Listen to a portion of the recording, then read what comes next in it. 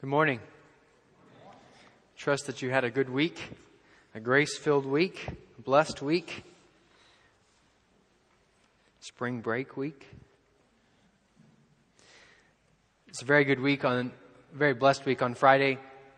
I got to get in the car with my son at 6:30 in the morning with Chance Winberry at 6:30 in the morning. Drives 6 hours to Big Sandy to watch Max and Colin promote out of basic trainings. You'll notice today many of the guys in our church have gotten haircuts. I see Justin Horsman, Mark Welch, myself, looks like Austin Dreyer, but Max and Colin certainly win the haircut award. My son asked Max yesterday when he saw him, "What happened to your hair?" Then we got back at 12 o'clock on Friday evening or Saturday morning, depending on how you want to look at it. And the Boy Scouts were there camping, and we had the blessing yesterday of putting up a playground. So it's been a good week, and I desire to get into God's Word again this morning and see what He has to say to us. If you could please stand again, take up your Bible, turn to Psalm 119, 25 to 32, and let us again honor the Lord by standing as we read His Word. Psalm 119, 25 to 32. My soul clings to the dust. Give me life according to your word. When I told of my ways, you answered me. Teach me your statutes. Make me understand the way of your precepts, and I will meditate on your wondrous works. My soul melts away for sorrow. Strengthen me according to your word.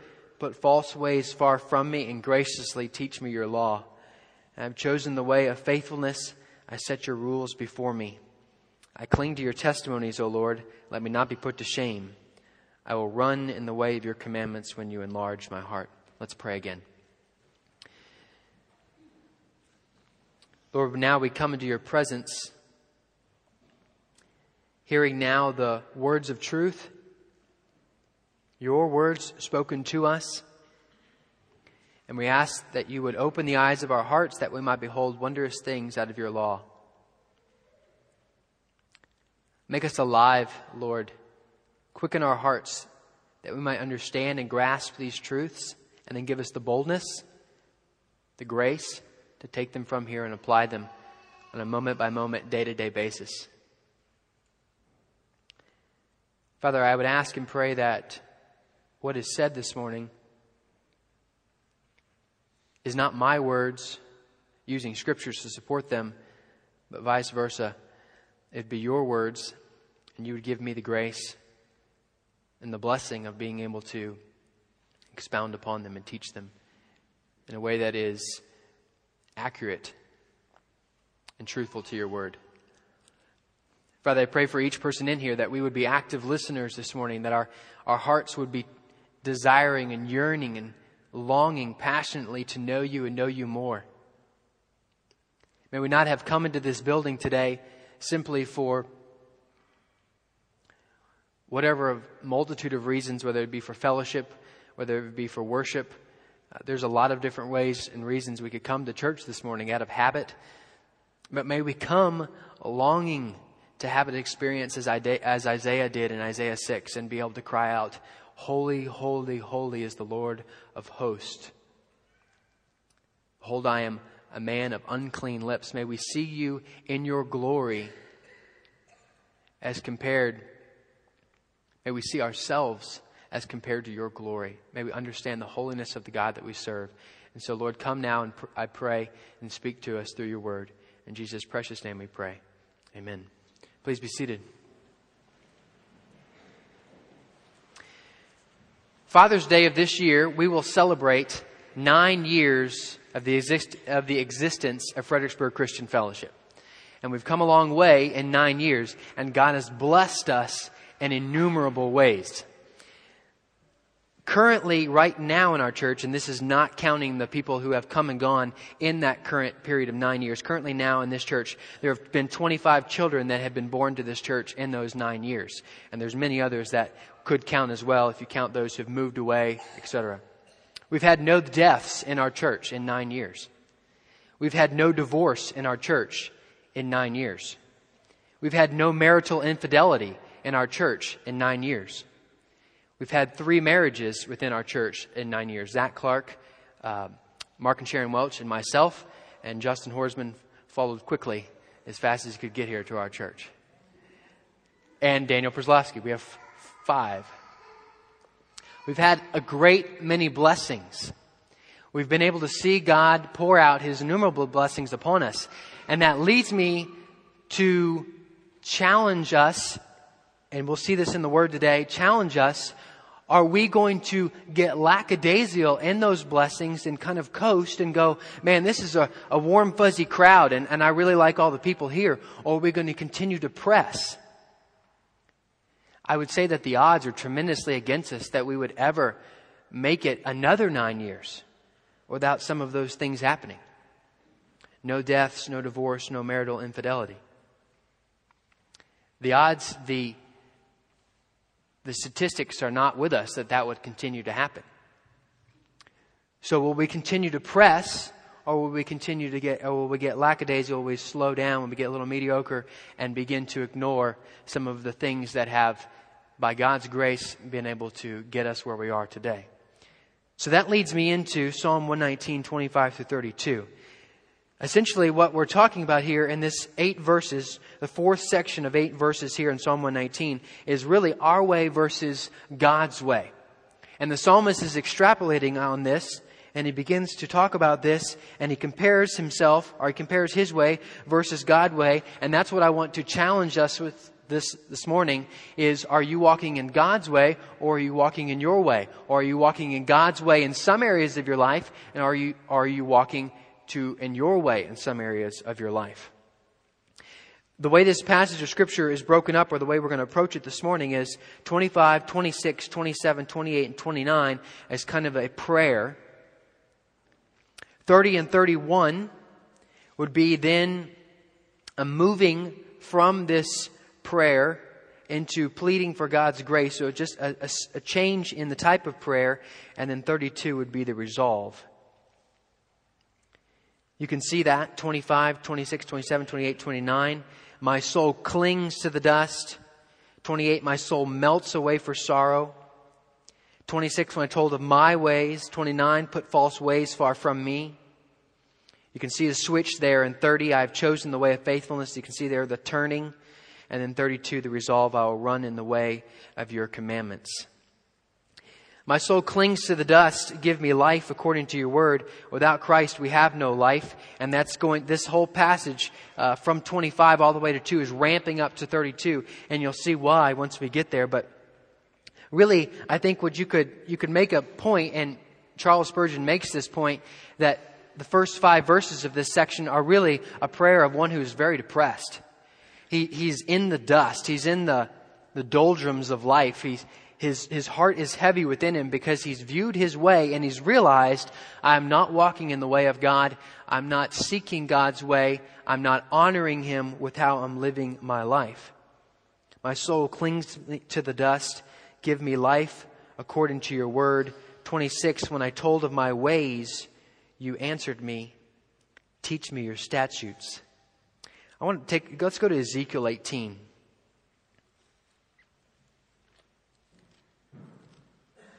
Ezekiel 18.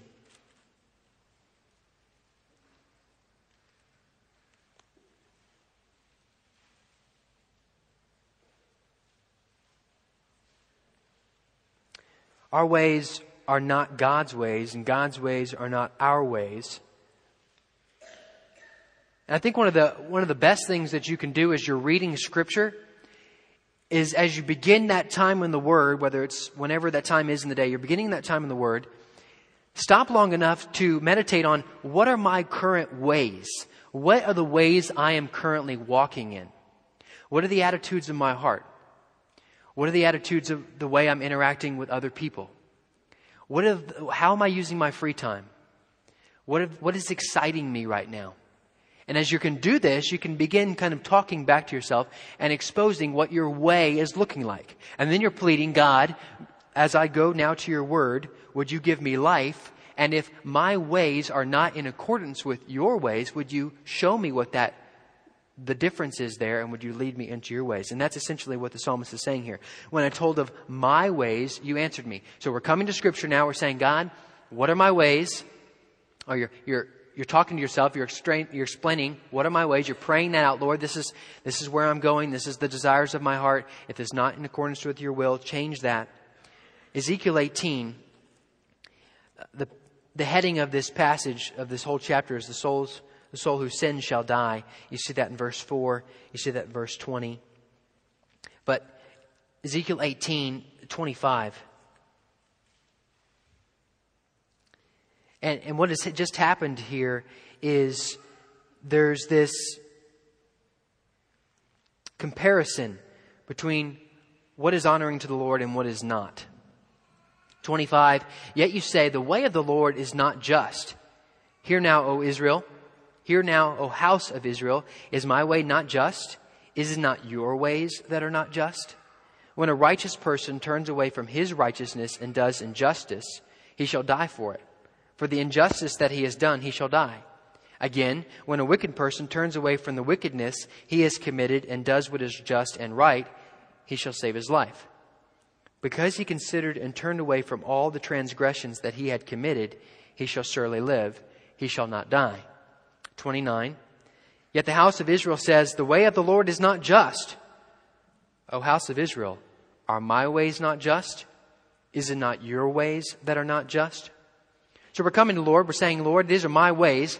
And we have to begin to acknowledge that our ways, in and of ourselves, without the working of the Holy Spirit, are not going to be of God's ways.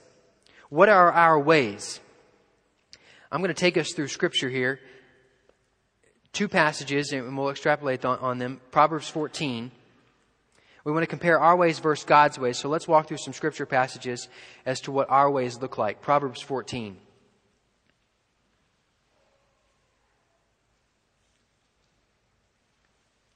Once you find that, then go to Psalm 14, keeping your finger in Proverbs 14. Go to Psalm 14. We'll flip back and forth between Psalm 14 and Proverbs 14.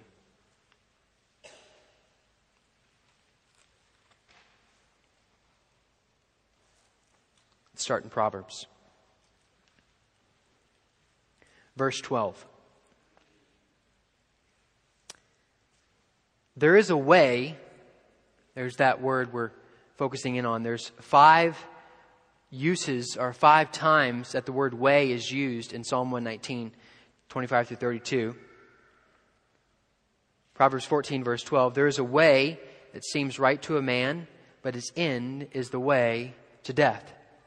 First off, I think we have to be very clear that man's way seems clear. We seem to know the way we should walk. We seem to feel like we've got it right because we can get the warm and fuzzies over anything just about. And so we kind of get this little experience, spiritual experience, so to speak, and we think, well, we must be going down the right path here.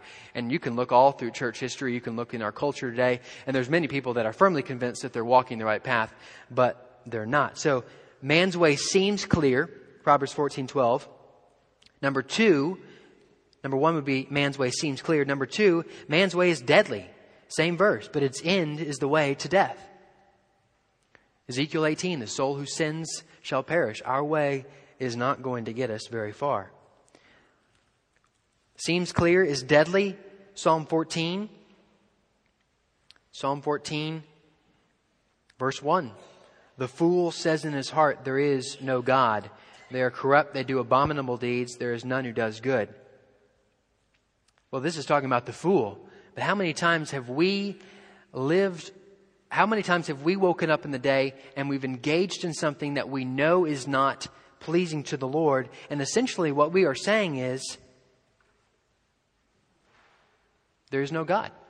We're not living in the fear of God. We're walking as if there is no God. We're talking, we're using our actions, our thoughts, are as if there is no God. The fool says in his heart, there is no God.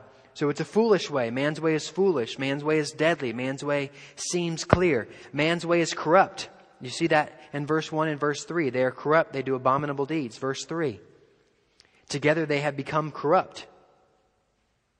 There is no good. Same thing. Verse 1, verse 3. They are corrupt. They do abominable deeds. There is none who does good. Verse 3. There is none who does good, not even one. Man's way is terrifying. Verse 5, Psalm 14. There they are in great terror, for God is with the generation of the righteous. Now, it must be pointed out that as believers, we can do good deeds.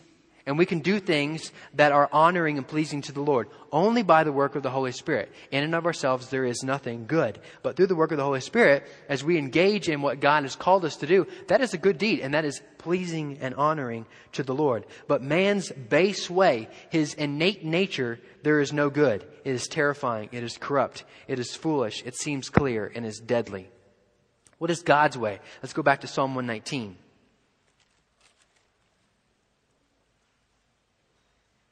When I told of my ways, you answered me, verse 26, teach me your statutes. 27, make me understand the way of your precepts, and I will meditate on your wondrous works. Now, I love the way the psalmist is praying here, because it's not enough to just pray, God, teach me. You've then got to pray, God, help me to understand what you're teaching me and how it applies to my life. You can go to any classroom in the world and they could sit there and lecture you on whatever they want to lecture you on. It could be Latin and you have no clue what Latin is. And they're teaching you. They're doing a great job. But unless you have understanding, it's going to get you nowhere. The same thing would be here in Scripture. You're pleading, God, here are my ways. Teach me your ways. But once you teach me your ways, give me the grace to understand your ways. But what are God's ways? I'm going to point out 6 things that are God's ways, and there's so many others, obviously. Isaiah 30. Isaiah 30.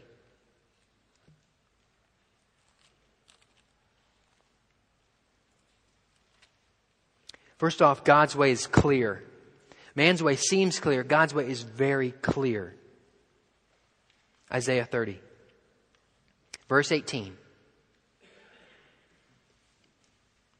Therefore the Lord waits to be gracious to you, and therefore he exalts himself to show mercy to you. For the Lord is a God of justice. Blessed are all those who wait for him. For a people shall dwell in Zion. In Jerusalem you shall weep no more. He will surely be gracious to you at the sound of your cry. As soon as he hears it, he answers you. And though the Lord give you the bread of adversity and the water of affliction, yet your teacher will not hide himself any more, but your eyes shall see your teacher, and your ears shall hear a word behind you. Love this. Listen to this. 21. And your ears shall hear a word behind you saying, this is the way, walk in it, when you turn to the right or when you turn to the left. Then you will defile or destroy your carved idols overlaid with silver and your gold-plated metal images. You will scatter them as unclean things. You will say to them, be gone. There's the perspective we desire in Scripture, is to see God's way so clearly that we understand why our way does not match up with that. And when we see God's way so clearly, all of a sudden our way becomes disgusting. It becomes idolatry, and we toss it.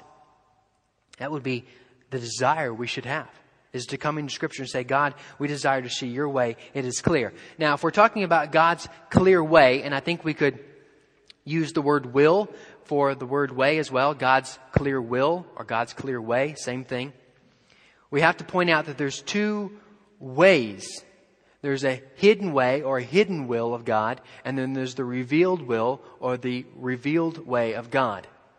Most often we desire to know what is God's hidden will and hidden way. We're seeking, where do I move? What kind of job do I need to get? What kind of education do I need to get? Who am I supposed to marry? What church am I supposed to go to? Is this the right car? Is that the right house? God, tell us your way. We're seeking this hidden way, hidden will. But we have to know that unless we are seeking God's revealed way and will, that hidden will always be hidden. And it is only as we are walking in his revealed way that he can show us his hidden way. Let's walk through some scriptures of what that revealed way looks like. Psalm 15. We're just going to go from passage to passage to passage here. Really not spend much time on each one, but just show quickly what is his revealed way. Because if you're seeking God, what is your way for this area of my life? Know that until you're walking in his revealed way, that hidden way is going to be very difficult to see. God most often works through His revealed way to show us His hidden way. And He doesn't have to work that way. He can just, like Paul or Saul at that time of Tarsus, show up as a shaft of light right in front of you. Boom, there He is. This is the way. You're not walking in it. Walk in it. He can do that. But most oftentimes, He's working through His revealed way. Psalm 15. O Lord, who shall sojourn in your tent? Who shall dwell on your holy hill? Here's David essentially asking the same question. He who walks blamelessly and does what is right and speaks truth in his heart. We just talked about Psalm 14. The fool says in his heart, there is no God. A man who is following God, a man who is following God's revealed way, is a man who speaks the truth in his heart, and who does not slander with his tongue, and does no evil to his neighbor, nor takes up a reproach against his friend, in whose eyes a vile person is despised, but who honors those who fear the Lord, who swears to his own hurt and does not change, who does not put out his money at interest, and does not take a bribe against the innocent. He who does these things shall never be moved. Theirs is a very clear revealed way. You want it in the New Testament. Romans 9.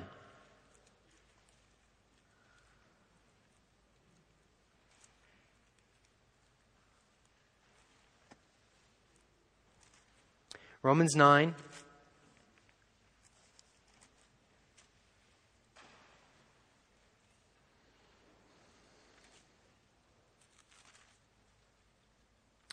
Romans 12, verse 9. Romans 12, verse 9. Marks of the true Christian. Want to know what God's revealed will is? Revealed way? Here it is. Let love be genuine. Abhor what is evil. Hold fast to what is good. Love one another with brotherly affection. Outdo one another in showing honor. Do not be slothful in zeal. Be fervent in spirit. Serve the Lord. Rejoice in hope. Be patient in tribulation. Be constant in prayer. Contribute to the needs of the saints and seek to show hospitality. Bless those who persecute you. Bless and do not curse them. Rejoice with those who rejoice. Weep with those who weep. Live in harmony with one another. And it goes on and on and on. There's God's revealed way. You want to know how He wants you to walk? Meditate and study on Romans 12, 9 through 21. Very clear. 1 Thessalonians.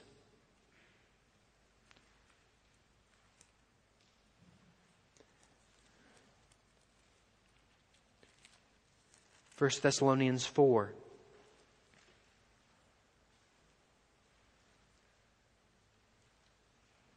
Still under God's way is clear. His revealed way, His hidden way. 1 Thessalonians 4:3. It is God's will that you are holy or sanctified. Verse 3, 4:3. 1 Thessalonians 4:3. For this is the will, or we could put in there way of God, your sanctification.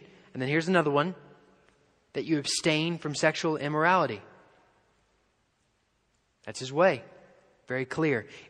We can go to Hebrews 12 if we wanted to and talk about without holiness you shall not see God. It's God's will and God's way that we are holy.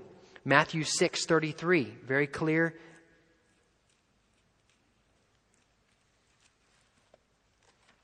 Very clear here in Matthew 6:33, and a verse that probably all of us could quote. But it's God's will God's way that we seek first the kingdom of God and His righteousness, and all these things will be added unto us.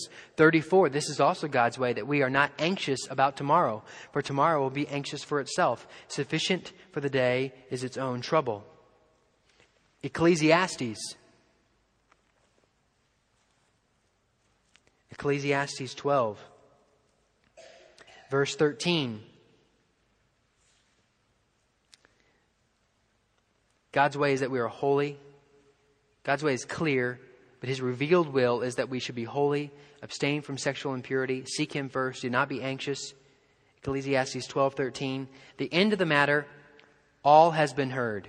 Fear God and keep His commandments, for this is the whole duty of man. Proverbs 3.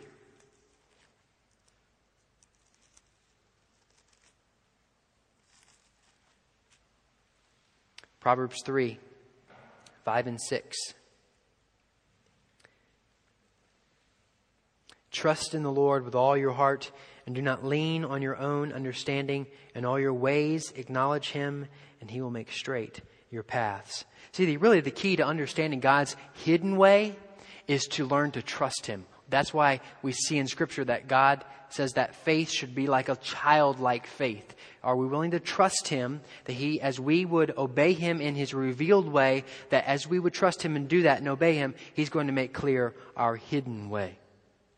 God's way is clear. God's way is unobstructed. Isaiah 57. Isaiah 57:14.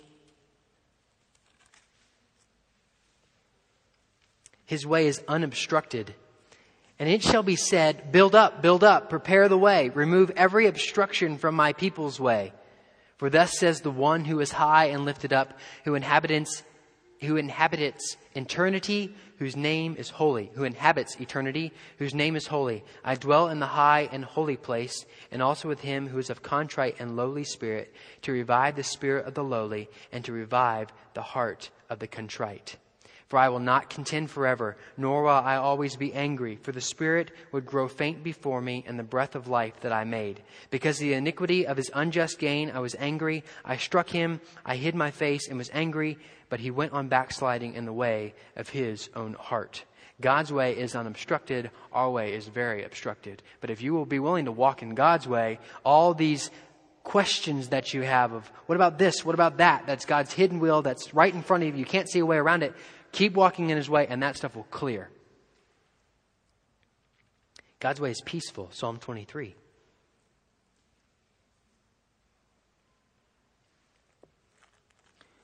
Whether we like it or not, we are dirty, nasty, filthy, smelly sheep. And the only way a sheep can be peaceful is if he is under the protective hand of the shepherd. The Lord is my shepherd, I shall not want. He makes me lie down in green pastures. He leads me beside still waters. He restores my soul. He leads me in the paths of righteousness for His name's sake. We could just go on through Scripture. God's way is good. God's way is merciful. God's way is truthful. God's way is sovereign. God's way, all these different things that we can see that are God's way. And it's in stark contrast to our way. Let's go back to Psalm 119. So will you desire to know what God's way, let me rephrase that. Will you desire to live in God's way in your life? Or will you continue to desire to walk in your way and kind of have God as the big brother that you can say, well, if you do this, He's going to come do whatever? Is He just kind of a tag-along friend? Or is He the one driving your life? Is His way so desirous of you that you pant, long for it, as a deer longs for water? You see that in the psalmist here. Make me understand the way of your precepts, 27, and I will meditate on your wondrous works. My soul melts away for sorrow. Strengthen me according to your word. In 1 Peter 5:10, it says that God will strengthen, establish us, make us perfect in His way. He will strengthen us through His word. But are we willing to trust that and go to that as our source of strength rather than our way as our source of strength? Now here's where we turn from this prayer of, God, I'm living in my way. This is wrong. It's depressing. I want your way. Here's where we turn. Verse 29, 30, and 31. Still the prayer, put false ways far from me, and graciously teach me your law. 30. I have chosen the way of faithfulness or truth. Some translations would say truth. I have chosen the way of truth or faithfulness. I set your rules before me. If you're on a basketball team and you want to stay on that basketball team, March Madness is going on right now. And I haven't followed it this year. But I know one of the best teams there has lost one of their best players. And one of the best players in the country. Why? He did not follow the rules of the team. He did not have those set before him at all times. And so when he was off the court, he did apparently, I don't know the whole story, apparently did whatever he wanted to do. But if he wanted to stay on that team, and the same thing applies to us, if we want to honor God, we have to set his ways always before us at all times. Proverbs 16.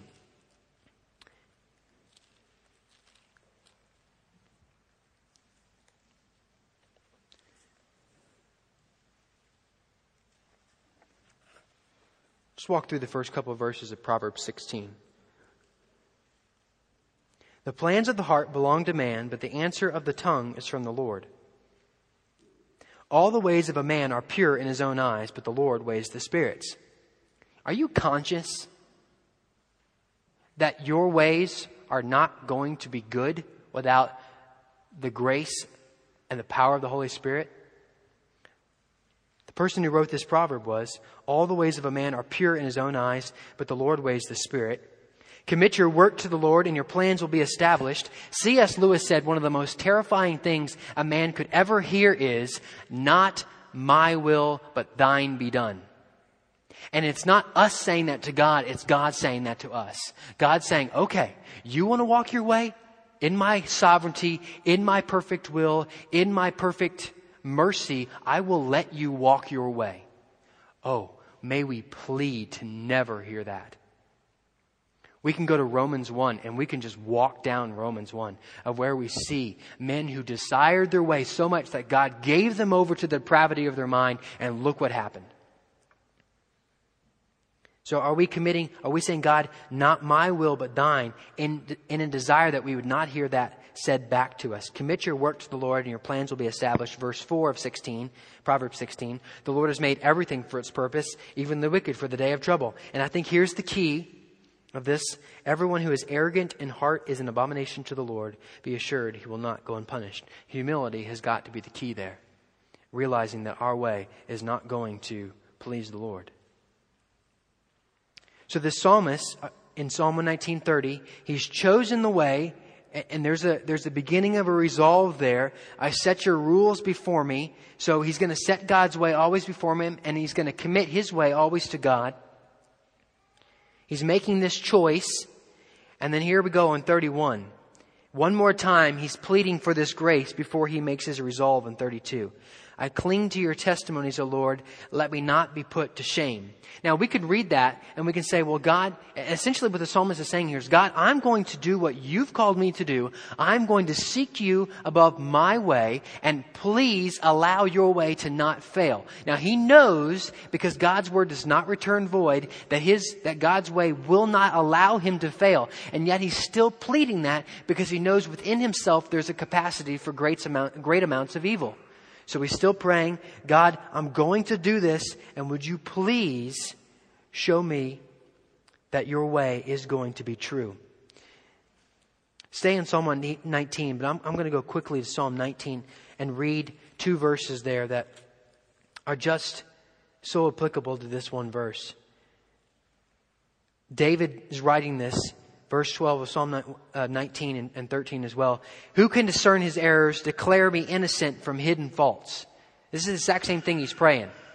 I cannot discern that my way is going to be always the right way. And I don't always know that my way is going to be right. So declare me innocent from hidden faults, things that I cannot see, blind spots in my life. 13, keep back your servant also from presumptuous sins. Let him not have dominion over me. Then I shall be blameless and innocent of great transgression. This presumptuous sin is not just a sin that you're walking into blindly, but you are presuming that you can do this and get away with it. And David is asking God, don't let this happen to me. And that's essentially what is being said here in Psalm 119:31. I cling to your testimonies, O Lord. Let me not be put to shame. Let me not be turned over to my way. Let me not engage in presumptuous sins. Let not the blind spots in my life be hidden. And then finally, the resolve. 32. I will. And notice, you can look back, and we talked about last time I spoke, that each section of these 8 verses apply to the other sections. And you see this here in the end of 32. Look, at the end of the first section, verse 19, there's another I will. I will keep your statutes and do not utterly forsake me. The end of verse 16, which is the end of the second section, I will delight, I will. There's another I will. And then you have it here at the 32 as well. I will run in the way, God's way, of your commandments when you enlarge my heart. And I want to close with some explaining what I think is being said here, when you enlarge my heart. Let's go to 2 verses before we hit before we hit one more verse, the closing verse here. Let's go to let's start with Jeremiah 17. Jeremiah 17. I will run in the way of your commandments when you enlarge my heart.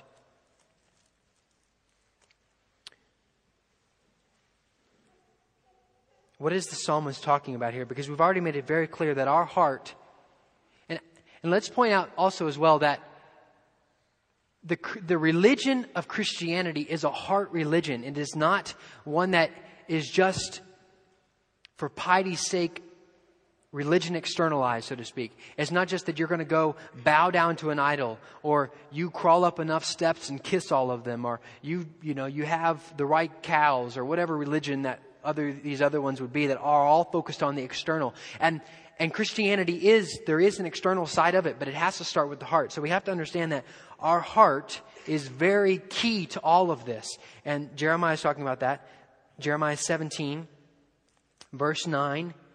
So what is the psalmist talking about here? Because we've made it very clear that our heart is not going to be good in and of ourselves. We see that again, Jeremiah 9. The heart is deceitful above all things and desperately sick, or desperately wicked. Who can understand it? I, the Lord, search the heart and test the mind, to give every man according to his ways, according to the fruit of his deeds. Now, let's go to Philippians 2. Keep that kind of in the back of your mind. Our heart is deceitfully wicked. Philippians 2, 13.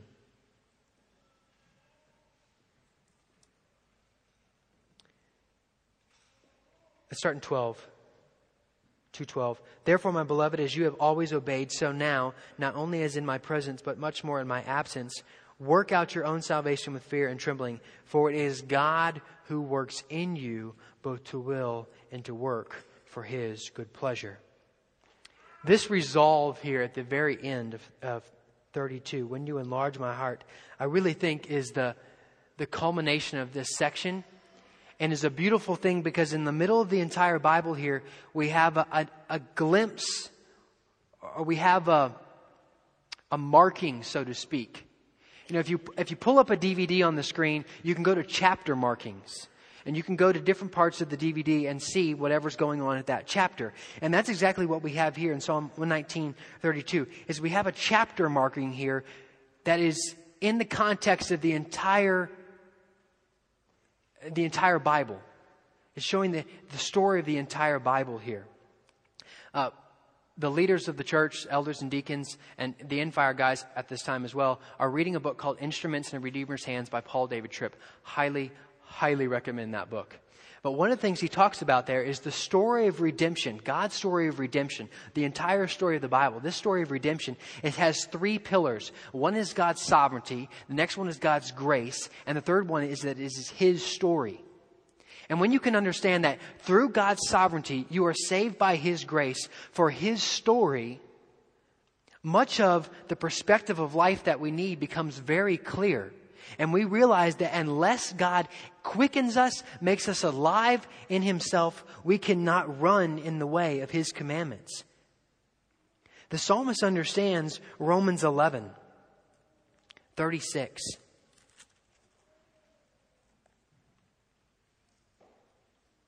For from him and through him and to him are all things. To him be glory forever.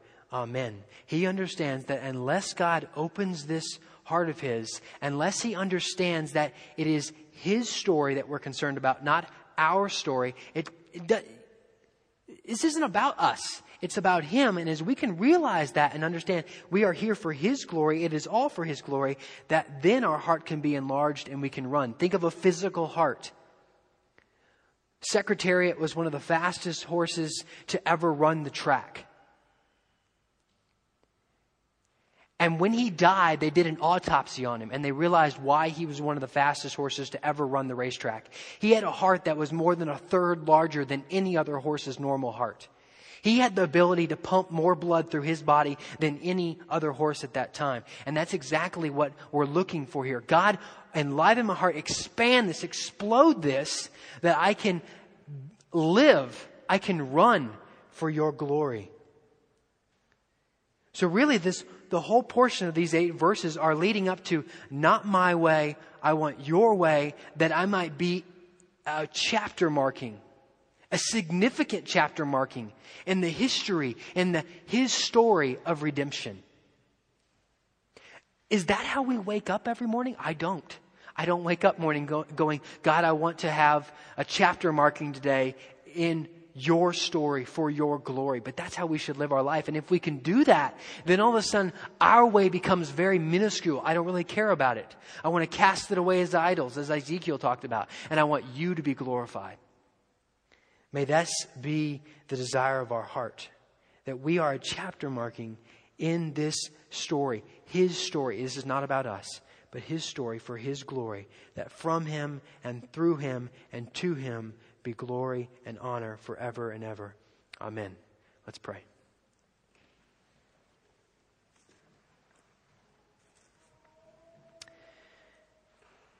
Lord, I think of the great hymn of the faith, Come Thou Fount. And when I see that my heart is prone to wonder, Lord, I feel it. Prone to leave the God of love. Take my heart, take it and seal it for the glory of Thy courts above. Father, I would know that if there is anything within me that even recognizes on a minuscule, minute scale that my way is not your way, that would be by the sheer grace and power of the Holy Spirit. So I thank you. And I pray, Lord, that you would not allow us to wander from your way, that way of holiness, that way that is honoring and pleasing to you.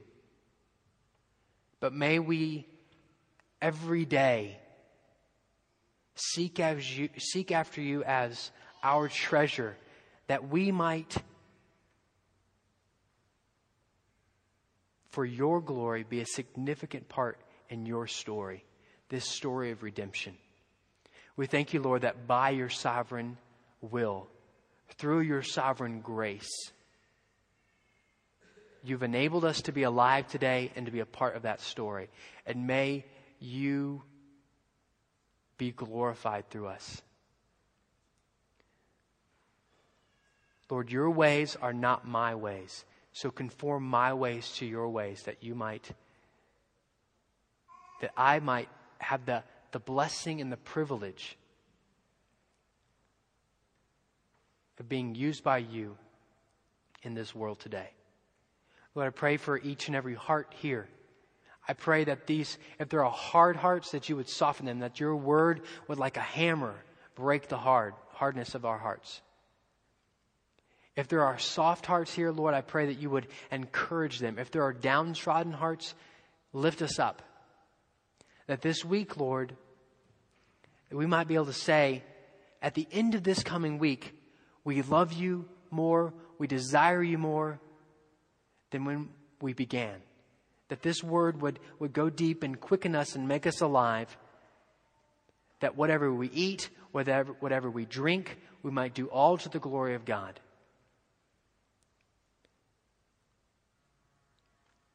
May you be praised. May you be worshipped. In Jesus' precious name we pray. Amen.